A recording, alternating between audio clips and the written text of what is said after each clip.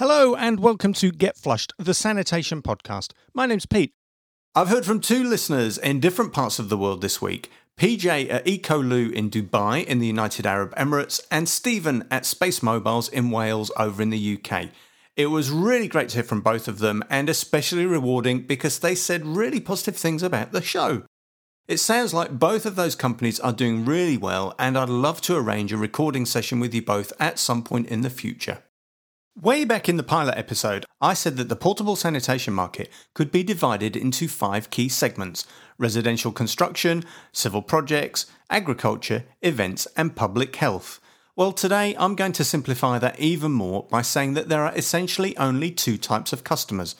Those who hire toilets on an ongoing continuous basis and need a regular service, perhaps weekly, and those who hire toilets for occasional short-term use, and they might only need 1 or 2 services over a very short period of time. So far in the series, we've really concentrated on those ongoing customers, usually in residential building or construction, and after all, that's the bread and butter for many portable restroom operators. But this week, I'm going to set the scene for a deeper exploration of the challenges that come from providing and servicing portable toilets to the events industry, and that industry revolves around, well, events. And by that, I mean special occasions that happen at a fixed point in time for a fixed duration. And that can last from anything from a couple of hours to a whole day, a weekend, a week, or maybe even longer. The separate distinction is they're not part of our normal ongoing routine. I'm sure you're all familiar with exactly what I mean. School fetes, a wedding, a trade show, a race meet, a concert or a music festival. The list is endless, but the one thing they have in common is people. People are attracted to events.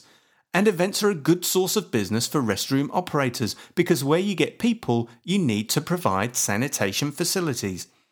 If the event is at a purpose-built facility like a stadium where there are lots of pre-built toilets, you may not need many or any portable toilets.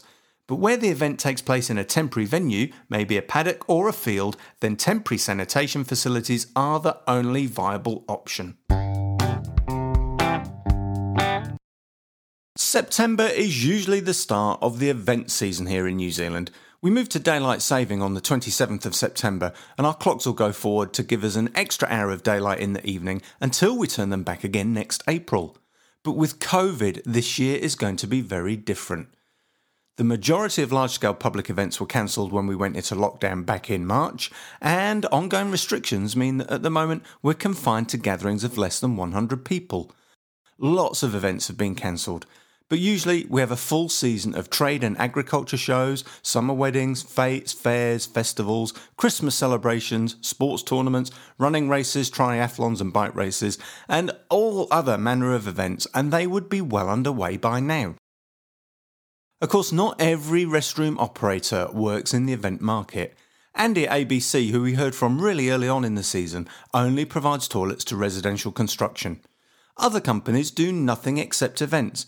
And others yet manage to juggle the two. After all, a hire is a hire.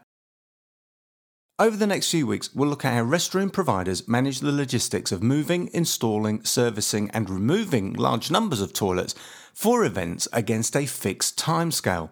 We'll look at some of the equipment that they commonly use: standard portable toilets, flushing toilets, deluxe cabins, purpose-built trailers, VIP units and of course the Sanitrax system. But today I want to start by thinking about how a typical restroom operator manages to balance their regular weekly clients with special events. Can it be done without disrupting your weekly schedule or compromising the levels of service you've worked so hard to give your usual long-standing customers? Small-scale local events where you deliver the toilet on a Friday, set it up, leave the site and then go back to collect it on Monday are simple enough to manage. And Ryan at Acadian Sanitation is making good money doing exactly that. He's had a great run on college graduations and recently provided the toilets for a gig by the local Lafayette legends, the Basin Street Band.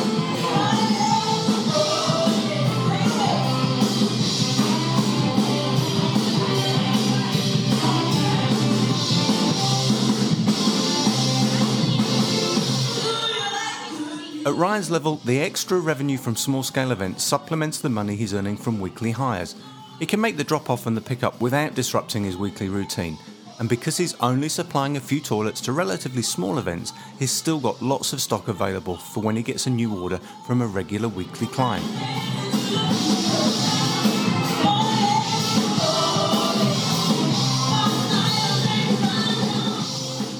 Where Ryan can't compete is when the event needs a lot of toilets, say 30, 40 or even more. He just doesn't have the capacity or the stock. He's a really small business, 1 truck, 50 toilets and just 1 operator, although he does have some occasional help. It's unlikely that he'll be able to advance into larger scale events at this point in time. But supplying those smaller events means that he's learning important lessons. He's building up a base of knowledge and experience that will see him right when he decides to expand. And when he's ready, I'm sure he'll invest.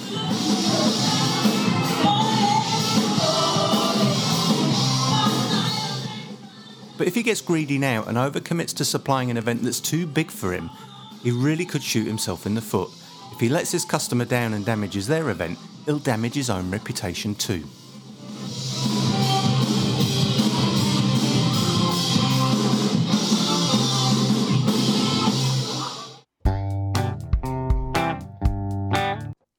Is there actually any difference between an event toilet and a construction toilet? I have to say, I've seen the same toilets used on both types of job. I know of one company that even removed toilets from construction sites on Thursday and Friday, used them for events on Saturday and Sunday, and took them back to the construction site on Monday and Tuesday. I'm not making that up. For me, it's absolute lunacy. You create a heap of extra work, you risk ruining your relationship with your weekly customers, and well, it just shows that you're out of your depth. Okay, it might be worth doing if the money's really good, but would it be worth it if you lost all of your weekly customers in the process? Bigger companies often hold a fleet of toilets in reserve, and that gives them the ability to deploy toilets to large events without disrupting regular customers. Having a reserve fleet is also a tremendous asset in times of natural disaster or civil emergency. Here in New Zealand, the National Civil Defence Emergency Management Plan gives authorities the power to requisition portable toilets in times of need, and we definitely saw that happen during the Christchurch earthquakes in 2010 and 2011. The downside is that if you're holding a large fleet of toilets in reserve in your yard, they're not earning money, and with the impact of COVID, it's going to be really hard to offset that cost. But in an ideal world, the revenue gained from event hires would outweigh the cost of relatively low utilisation, the time that those assets are in actual use. And with good metrics, it's certainly possible to collect and measure that data. Anecdotes aside, a toilet is a toilet, and there's actually nothing to stop you using the same model for all your needs. Customers don't always notice or appreciate the difference. But in my mind, an event toilet should be a bit nicer than those you'd put out on construction sites. Remember, these are special one-off events. You want people to remember the function or the band, not the terrible experience they had using a below-par toilet. I'd also add that offering a higher spec toilet is a really good way of increasing the value of your sale. If you're using plastic toilets, you might offer a flushing model, fit lights inside the cabin, maybe provide a hand basin with soap and hand cream instead of sanitizer. You might offer a larger cabin like a Polygon Fleet, which has more room for the guest. Ryan bought a couple of pink coloured toilets so he could offer something a little bit different if required. If it's a high-end event like a wedding or a corporate party, you absolutely want to offer the very best. Some companies specialise in providing only VIP units. They choose their customers as much as the customer chooses them. And the price for that will reflect the quality of the unit, the level of service, and perhaps they'll supply an attendant or a valet to keep the units clean and well stocked.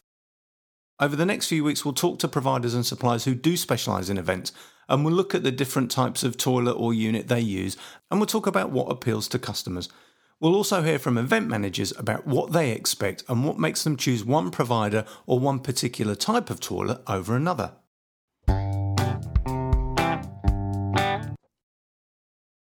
If the focus of your business is Monday to Friday routine hires, expanding into event work is going to challenge your capacity.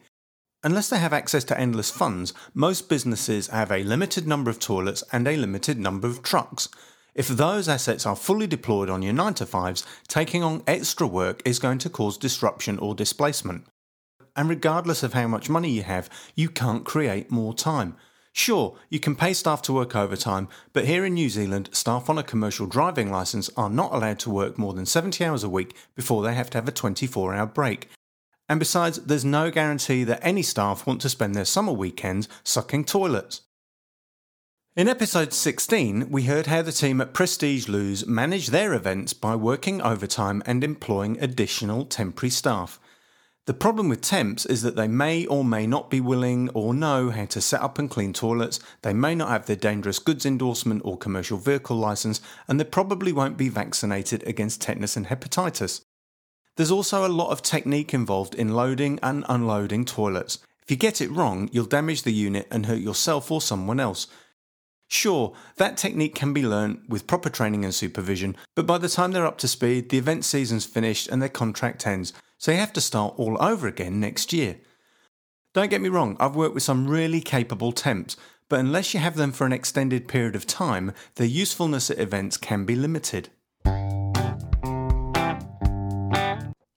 When it comes to pricing events, as an operator, I'd start by working out exactly how much it's going to cost me to deliver, service and remove the toilets for an event. And there's a lot to consider here. What exactly is required? How many truck and trailer movements? How many staff hours? How much waste will need to be dumped? How much is it going to cost in consumables? That's toilet paper, soap or sanitizer, blues and anything else you might use. Now, I used to use urinal blocks and smelly discs at events, but they usually ended up in the toilet tank, so I wouldn't bother anymore. And of course, you need to factor in everything from the delivery to the collection and cleaning the toilets ready for their next hire. Unless you know exactly how much the event is going to cost you, you can't even begin to work out how much to charge. And the price you get paid for an event will depend a lot on the motives and priorities of the event organiser. Not-for-profit groups putting on fundraisers will often ask for toilets free of charge. Local councils typically run a competitive tender where the lowest price will often be a major consideration in the successful bid. Commercial event planners should have a budget for sanitation, and it's usually based on a percentage of gross revenue or as a notional figure of cost per head for sanitation. Are they likely to tell you what that budget is? Probably not, because the more they spend on sanitation, the less profit they'll make at the end of the event. One of the things I've experienced is larger hire companies offering toilets at massively reduced prices in an attempt to gather the hire of additional services and plant, things like marquees, staging, fencing, light towers or generators. And while using sanitation as a loss leader might seem to give you a competitive advantage, I'll challenge that as a naive and poorly designed strategy. And that's because one or two larger players using toilets as a loss leader can create a false expectation among event organisers that sanitation comes cheap, if not free. Sanitation is one of the most important aspects of an event. Giving it away for free undermines the industry. At a music festival, people will complain about dirty toilets, especially if they have to queue for them, and they'll complain if the bar runs out of beer. They won't notice the beer tent, and they won't give two hoots about the white picket fence around the VIP lawn. Now, I would wager that every portable restroom operator receives regular requests to provide toilets free of charge. Those requests could come from friends, from school groups, from church groups, youth groups, sports teams, wherever. And while it's absolutely okay to support fundraisers, portable toilets have real costs. In my experience, when you say yes, those requests become regular annual occurrences. If you're happy with that, fine. But if the organisers expect that you'll do it for free every year, you are spending money. And at the very least, you'll suffer an opportunity cost because you can't generate revenue from a toilet that's deployed for free elsewhere. In today's world, an unhappy rant on social media seems to be the default option for anyone with a perceived grievance, so it can be difficult to say no without causing offence.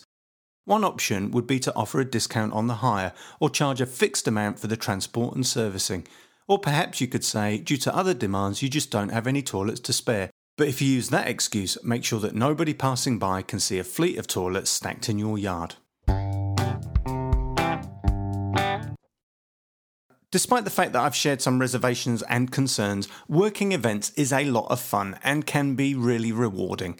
As we heard in episode 16, Anthony and Stefan at Prestige Loos got a huge buzz when they finished moving over 500 toilets to and from a major event. Showing your clients that your team absolutely nailed the planning and logistics, provided a first-class sanitation experience and kept smiles on their faces will give a tremendous boost to your business and its credibility. We'll get deeper into the world of event sanitation as we move towards the end of this series. Once again, I'd ask you to tell all your families, friends, work colleagues and everybody else about the show and encourage them to listen in. And please visit our Patreon page, patreon.com/getflushed, where for a small monthly donation you can get early access to every episode and unlock bonus features not available elsewhere. Once again, I've been Pete and you've been listening to Get Flushed,